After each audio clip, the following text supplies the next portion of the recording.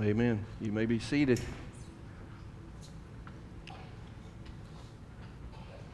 You know, God gives us relationships. He gives us people in our lives to help us meet the needs for one another. The Lord knew I needed her. I mean, He absolutely knew I needed her. But she will tell you that she needs me as well. I mean, she doesn't like, she's never had to do any yard work, okay? Never. You know, I passed the gratis store one day, and Gavin that was sitting up there, I said, I got to go home and cut my grass. He said, that's what your wife's for.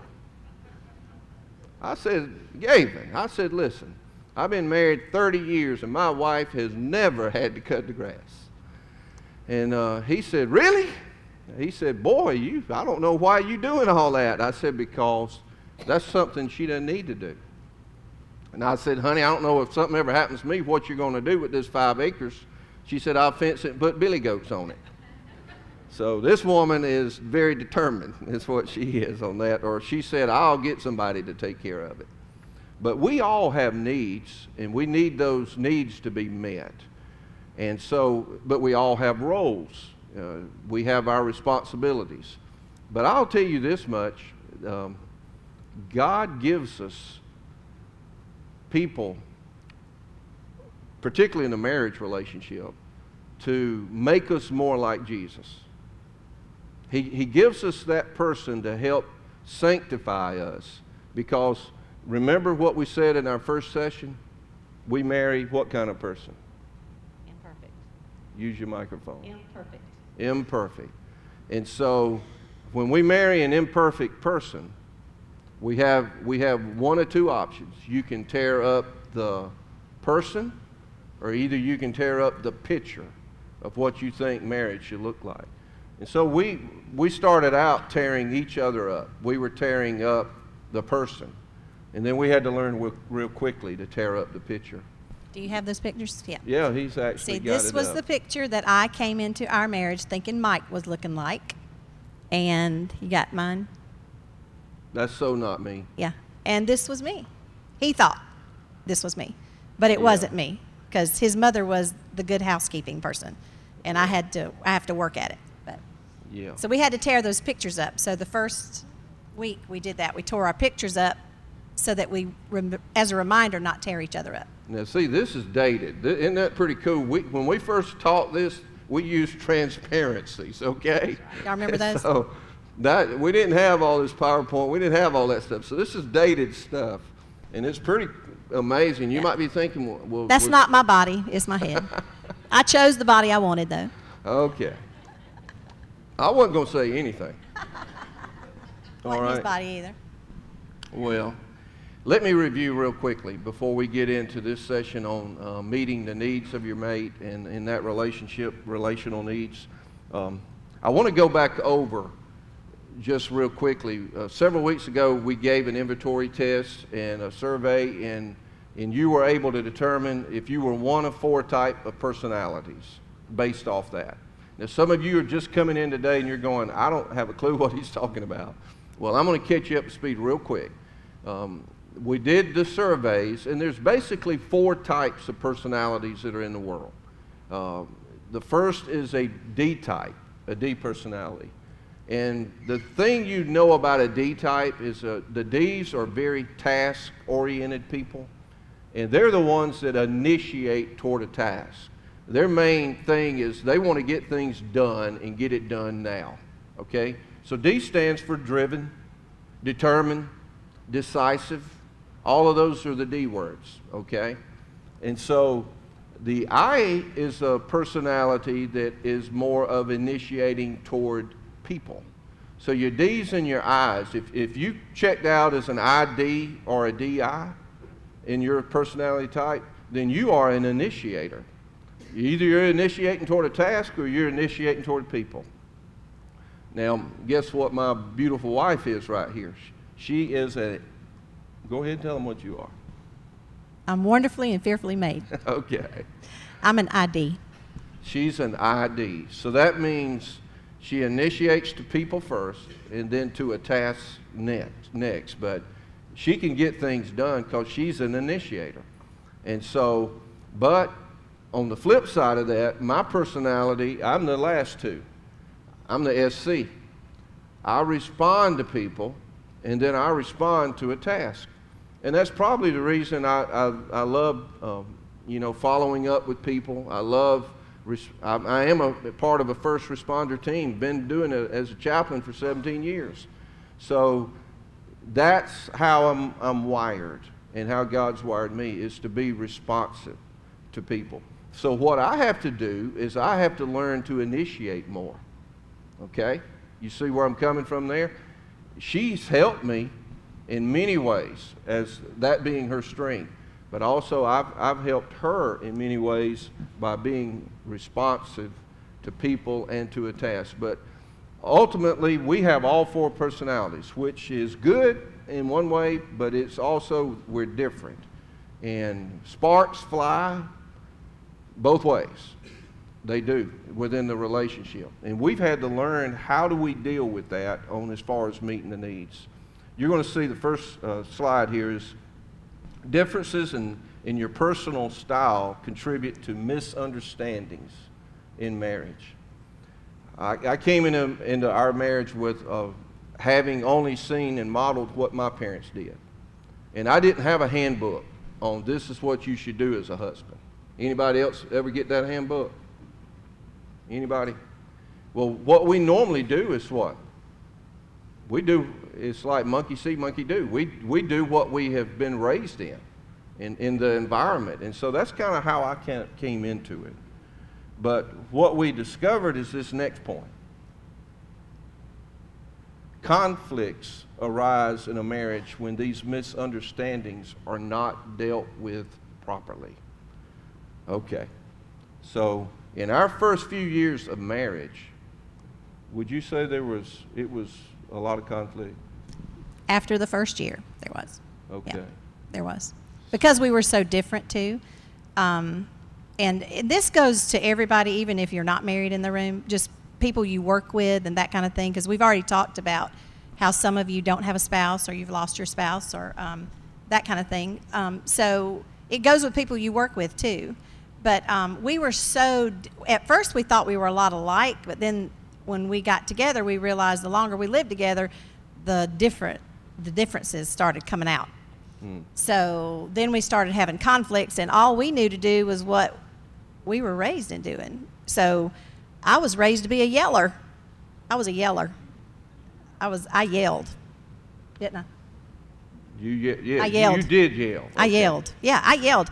And one day I heard Dr. Dobson focus on the family. I was going down the road working, and I heard him that he had somebody on there who had a group of people, and it was called Help, I'm a Screamer. And I went, oh my gosh, that is me. That is me. And so I scream at Mike. I really do. I raise my voice at him. I scream at him. So I was like, I need to find out about this group so I can join it and be helped, So anyway, but what they talked about is that we didn't have to follow what we grew up in. So what you grew up in, yes, there are good things about what you grew up in probably too, but then there are some bad things that we can change ourselves. And so God started working on me. That's right. And he was working on me as well. Here's a verse that helps us with this conflict area, and is this: a soft answer turns away wrath, but a harsh word stirs up anger. That's Proverbs 15:1. I tell you, I had some strong women on my side of the family. I don't know about y'all, but we did. And I think all of them yelled. Well, there was a line of women and controlling women, and women wanting to control men type situation. I don't know if any of y'all ever experienced anything like that, but it can be a conflict, particularly for a man, because a man gets challenged by those certain things, and a man wants to be the man, and so when you got a strong woman that's interjecting and doing some of those things, you can see where conflict did arise. But we had to learn early on that we were not enemies. There is an enemy, and there's an enemy out to destroy your relationship, I can tell you that right now. And that enemy is a devil. He is out to destroy your relationships. But the cool thing is God's on our side. And so when the conflicts began to rise, we did not know this, but this is something that if you do not deal with it properly, it's going to lead to this next thing that we're going to show you. And it's called the aloneness cycle. And what happens in this aloneness cycle is this next, is that each one of us come into a relationship with expectations of what we expect out of this person, to have our needs met out of this relationship with this person. And what happens is, if we do not get those expectations met, like we showed you the pictures, what she expected of me, and then what I expected of her, when those needs are not met, then it leads to the right side is disappointment. So we become disappointed with this person. And if you don't deal with that disappointment in that relationship, then guess what? It leads to you trying to change the person. Would you like to share something about that at this point? Yeah, I can. The scripture is pretty clear in, you'd have to tell me the verse it is, but where it says that the woman longs to lord over her husband. It's in Genesis. So it doesn't matter what personality you are, because I've talked to some of my very sweet S personality friends, and she said, oh, Angie, that's all women. All women long to lord over their husbands. So that's what we came into. I came into all this experience that I had with women who were yellers and screamers and put their husbands down and all that, jokes about men and all that kind of thing. And then he came from the same type thing where you joke out in front of people about each other and tear each other down. So it didn't make for a very happy relationship in the beginning.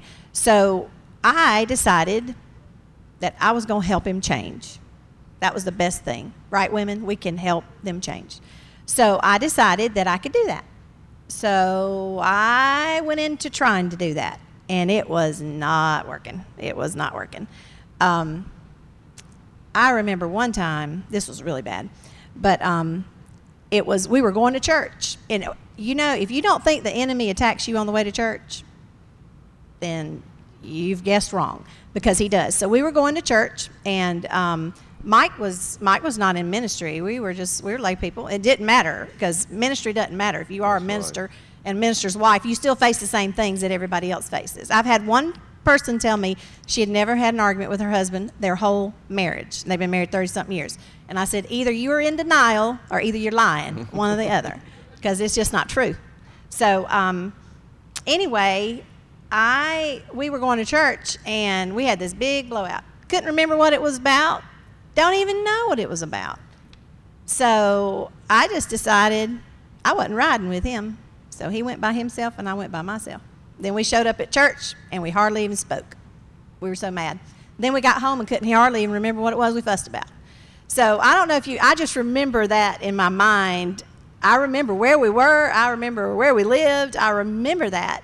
And so things were just not good. And then things just got worse with us. It's the more I tried to change him and help him, I was really helping him. I wasn't trying to change, I was trying to help him. So it just wasn't working. And so I was in a ladies' Bible study, and it was the pastor's wife, and there were just a few of us, like 4 or 5 of us. And she started talking about prayer. We were doing a Bible study on prayer. And she said, have y'all ever thought about, instead of nagging your mate and trying to get them to change, about praying for them? Well, the thought had never crossed my mind.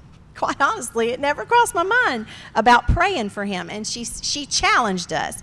And she said, okay, I'm going to challenge you ladies to start praying for your mate. Whatever it is, don't come back and just start praying.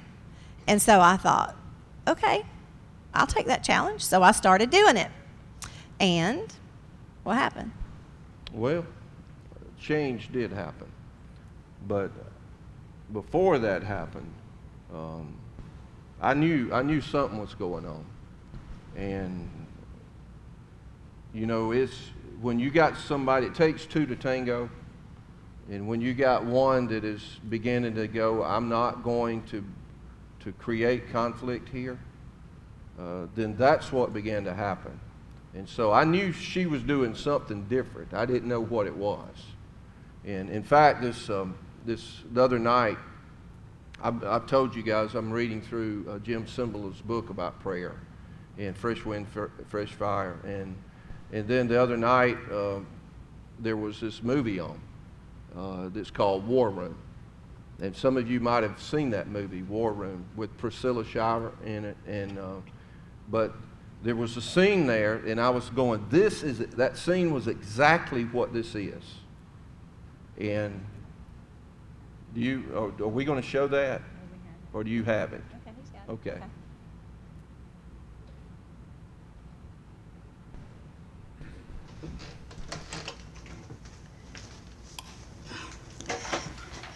Now this is where I do my fighting. A closet. I call it my war room.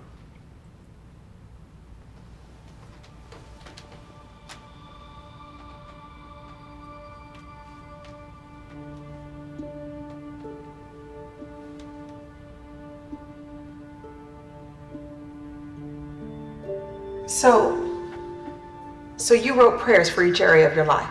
A prayer strategy? Yes. Now, I used to do what you and your husband are doing, but it got me nowhere. And then I really started studying what the scriptures say. And God showed me that it wasn't my job to do the heavy lifting. No, that was something that only He could do. It was my job to seek Him, to trust Him, and to stand on His word. Miss Clara, I've never seen anything like this. And I admire it, I really do. I don't have time to pray that much every day. But you apparently have time to fight losing battles with your husband. Elizabeth, if you will give me 1 hour a week, I can teach you how to fight the right way with the right weapons. Since you're good with the asking price, I'll go ahead and list the house. I'd like to think about our other discussion. Elizabeth, please forgive me for being so direct, but I see in you a warrior that needs to be awakened. But I will respect whatever decision you make. Thank you, Miss Clara. I hope you have a good day. You too. Yeah. So there you go. Yeah. I don't know if you've ever seen that movie. If you hadn't, it's worth buying it and seeing it. But I was just like her. We were fighting and getting nowhere. And so I started praying. Before she started the prayer part and the other was going on, whenever you try to change someone, then it leads to that person being resistant to the change. And resistance, that means a pushback from it. I'm not going to let you change me. Whatever you're doing and whatever you're saying is not going, you're not going to tell me what to do type of attitude. So it leads to resistance, which if you don't deal with the resistance aspect of it, the next thing is going to be withdrawal. Now, some of you personality types, withdrawal is easy for you. That's what you do. You want to avoid the situation. You want to get away from it. And so withdrawal becomes easy. But if you don't deal with the conflict in each stage of this process, it's going to ultimately lead to where you feel alone. Now, here's the reality. As a believer, you're never alone. You're never alone because you got Jesus in your life. But when you're in a relationship with someone else and you begin to attempt to change that person, and you're trying to impose your will on them and your way on them, it's going to lead you to a place to where you feel all alone. I guarantee you of that. I guarantee you. Which leads us to these next teaching points. To deal with misunderstandings in marriage that are due to differences in our style, you need to do this. You cannot change your mate by direct action to get him or her to see things your way. You cannot. It's impossible. You cannot do it. So what's the alternative? When Angie started praying for me, I knew something was going on. I just didn't know what. Okay? And then God began to deal with me. It's what began to happen. And I remember in this movie, War Room, there was a scene later on where the husband, they were not getting along well, and the husband actually came home and went through the house looking for everybody.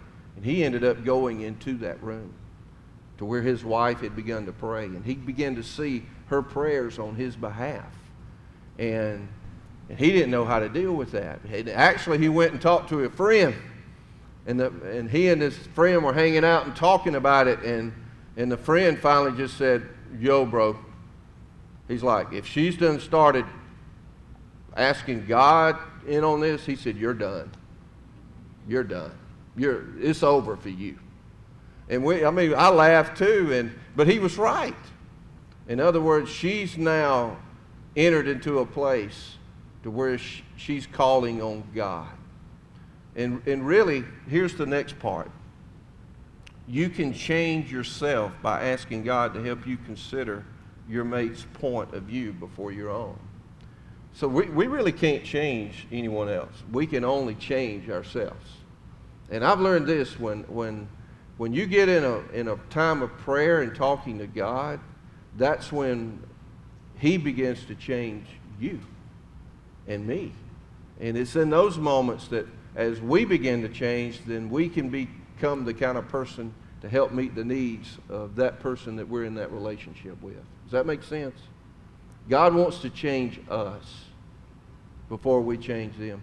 There was a scene in this movie too to where Priscilla sat down with her mentor, and all she did was just begin to bash her husband, just blah, blah, blah, blah, blah. And she said, are you done yet?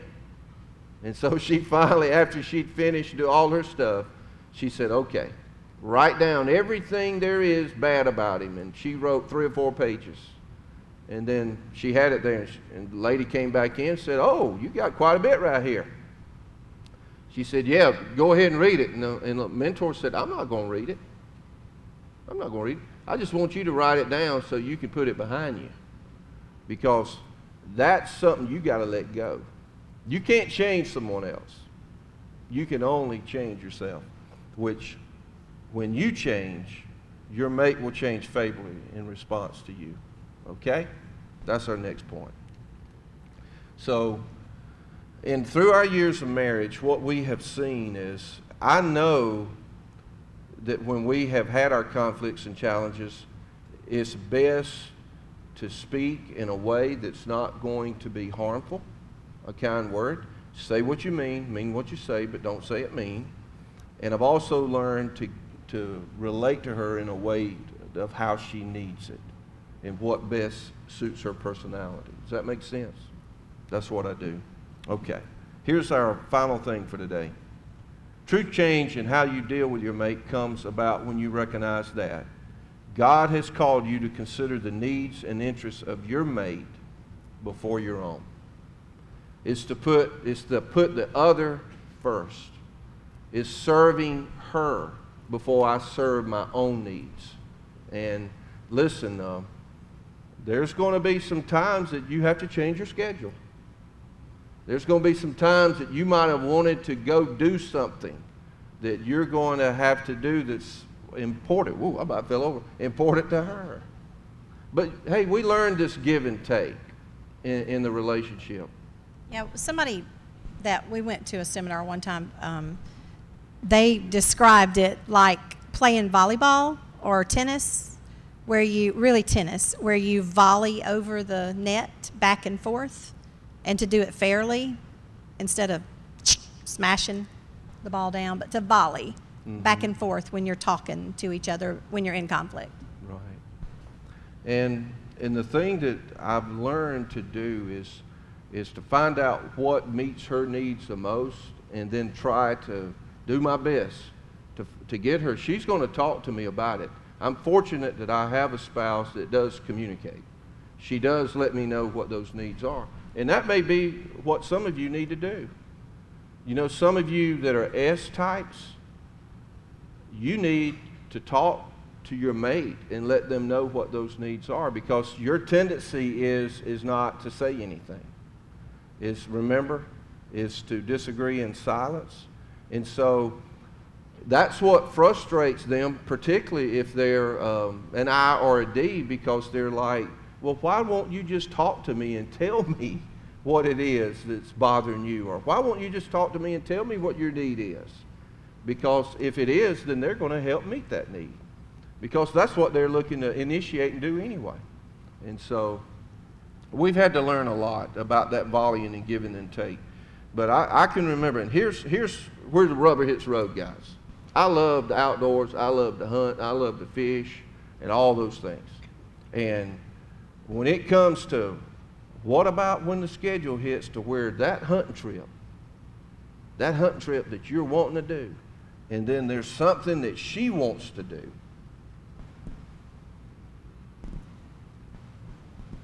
okay? You see where I'm coming from? Or it could be for some of y'all, it's work.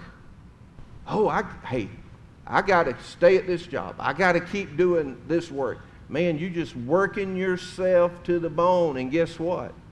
You're working, but hey, she's already done told you, could you be home by this time? Could you be over here? She's waiting. And it's that kind of thing that you have to volley in this relationship.